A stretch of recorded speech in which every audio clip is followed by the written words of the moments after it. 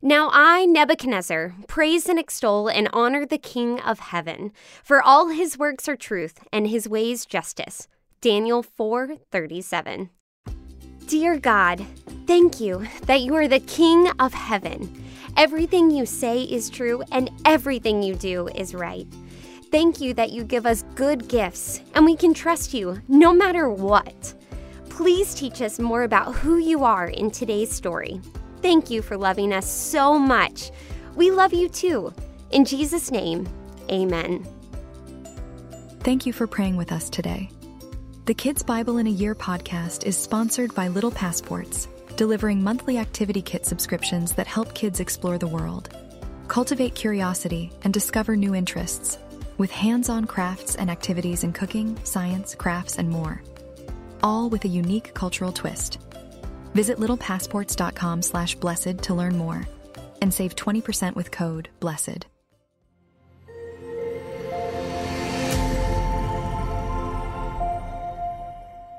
King Nebuchadnezzar turns into a wild animal. In our last story, Shadrach, Meshach, and Abednego refused to worship the statue Nebuchadnezzar set up. So he threw them into the fiery furnace, which was 7 times hotter than normal. But God protected them, as they had no trace of smoke or fire on them.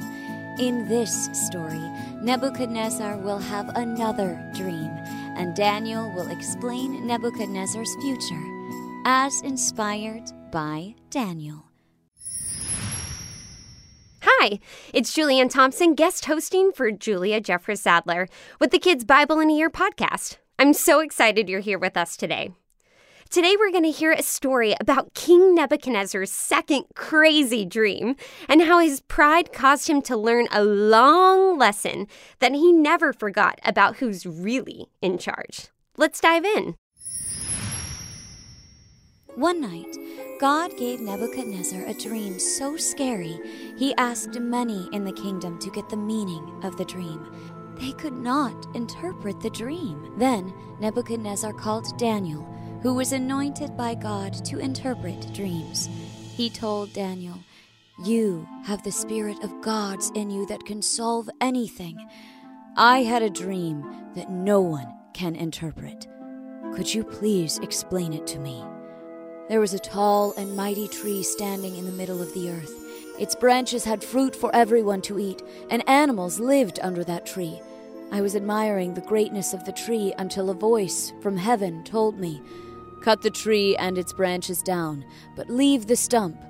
Kick the animals out and take down the fruit. Leave that tree alone for 7 years, because he will live like a wild animal. He will do wild things like eat grass and be drenched in dew. It will be this way until he realizes that God is the most powerful one. God can give anyone he wants the authority to rule. Daniel, this was my dream. Please tell me what it means." Daniel was shocked. He had no words for the king.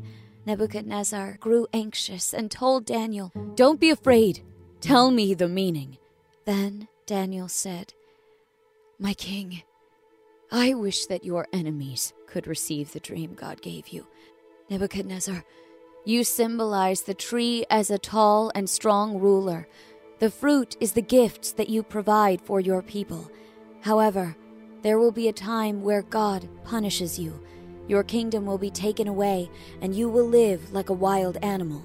You will be like this for 7 years until you are humble and recognize that God has the ultimate power over all the kingdoms of the earth.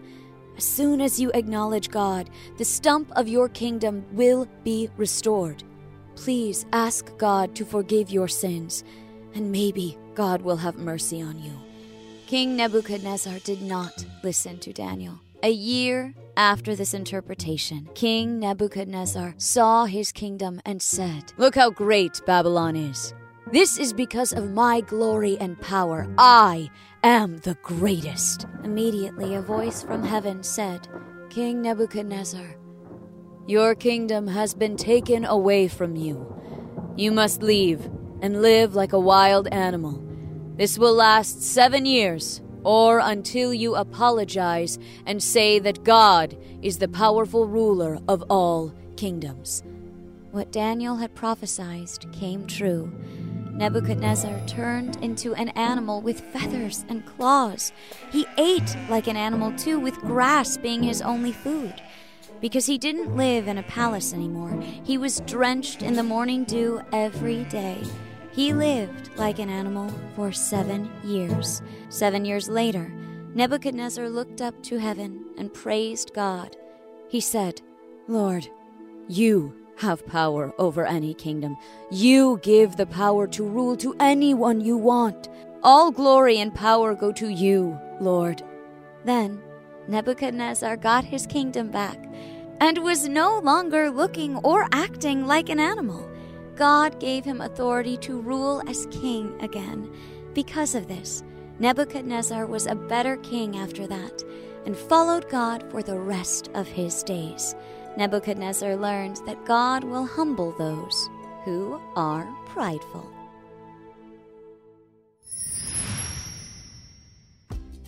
Boy, King Nebuchadnezzar sure has a lot of crazy dreams, doesn't he? But God keeps using those dreams to give him important messages. What was the message of this dream? Do you remember? Yes. If King Nebuchadnezzar didn't start realizing that God is one who put him in charge of people and cities and soldiers and things, then Nebuchadnezzar would stop being in charge of anything until he did. Now, why do you think it was so important for King Nebuchadnezzar to understand that God is the one who's really in charge? Let's ask a different question. Why is it important for you and me to understand that God is really in charge? Well, your superpowers, for one thing. What? Did you know that God gave you superpowers? Yes. You might be good at math, or you can sing beautifully, or you can run really fast. Maybe you're tender-hearted, and when other people are hurting, you hurt for them. Or maybe you like to teach, or figure out mysteries, or listen really, really well, and make people feel safe. All those amazing, incredible, wonderful superpowers are gifts from God. You see, He wants our world to be the very best it can be. So He gave every person on the planet special strengths, abilities, and opportunities to help make it that way. He didn't leave anyone out. That means you are amazingly, incredibly, wonderfully important. God didn't make anyone else who was just like you. He trusted you with your superpower to help make the world the best it can be, and no one else can do that thing better than you. And the only way to supercharge your superpower is to remember that God is the one who gave it to you. That makes it exciting to use your gifts to help other people, or invent something new, or create something beautiful. You see, God didn't give you your strengths just to make you look good, or for you to keep them to yourself. In the same way, He didn't make King Nebuchadnezzar a powerful ruler just to make him look good, or for him to keep all that power to himself. God wanted him to use his position as king to help make the world the best it could be. And as long as Nebuchadnezzar proudly thought his control over people and cities and soldiers and things was his alone, he couldn't do that. But when he lost all of his power and lived outside like an animal for 7 years, he discovered whose power he depended on to live: God's. He remembered that the strongest, smartest, bravest, kindest, and most truthful people in his court were Jews who loved God. And that when no one else could tell him his dream, Daniel, a Jew who loved God, could. And when he got mad and threw 3 Jewish boys who loved God into a blazing hot fire, nothing happened to them. In fact, a 4th person, like God, walked in the fire with them. For years, King Nebuchadnezzar had been learning about the Lord from Jews who loved God. Now he finally met the Lord himself, And when he did, he said, I bless the Most High, and I praise and honor him who lives forever. For his dominion is an everlasting dominion, and his kingdom from generation to generation. And whoosh! His superpower came rushing back, and so did his kingdom. King Nebuchadnezzar, the most powerful world leader of the time, got to help make the world the best it could be because he told everyone that there was someone more powerful than him, the Lord, the God Most High. I'm so glad you joined me for today's story. Come back next time to hear what happens when a floating hand writes a mysterious message on a wall in Babylon. Remember, the Bible is the best story ever told. It's God's story to you, and it's all true. Had a blast with our podcast? Share the fun with a loved one and help us reach more kids and parents. Thank you for listening to Pray.com's Kids Bible in a Year. For more inspiring stories and wisdom to last a lifetime, download the Pray.com app for free today. We'll see you next time.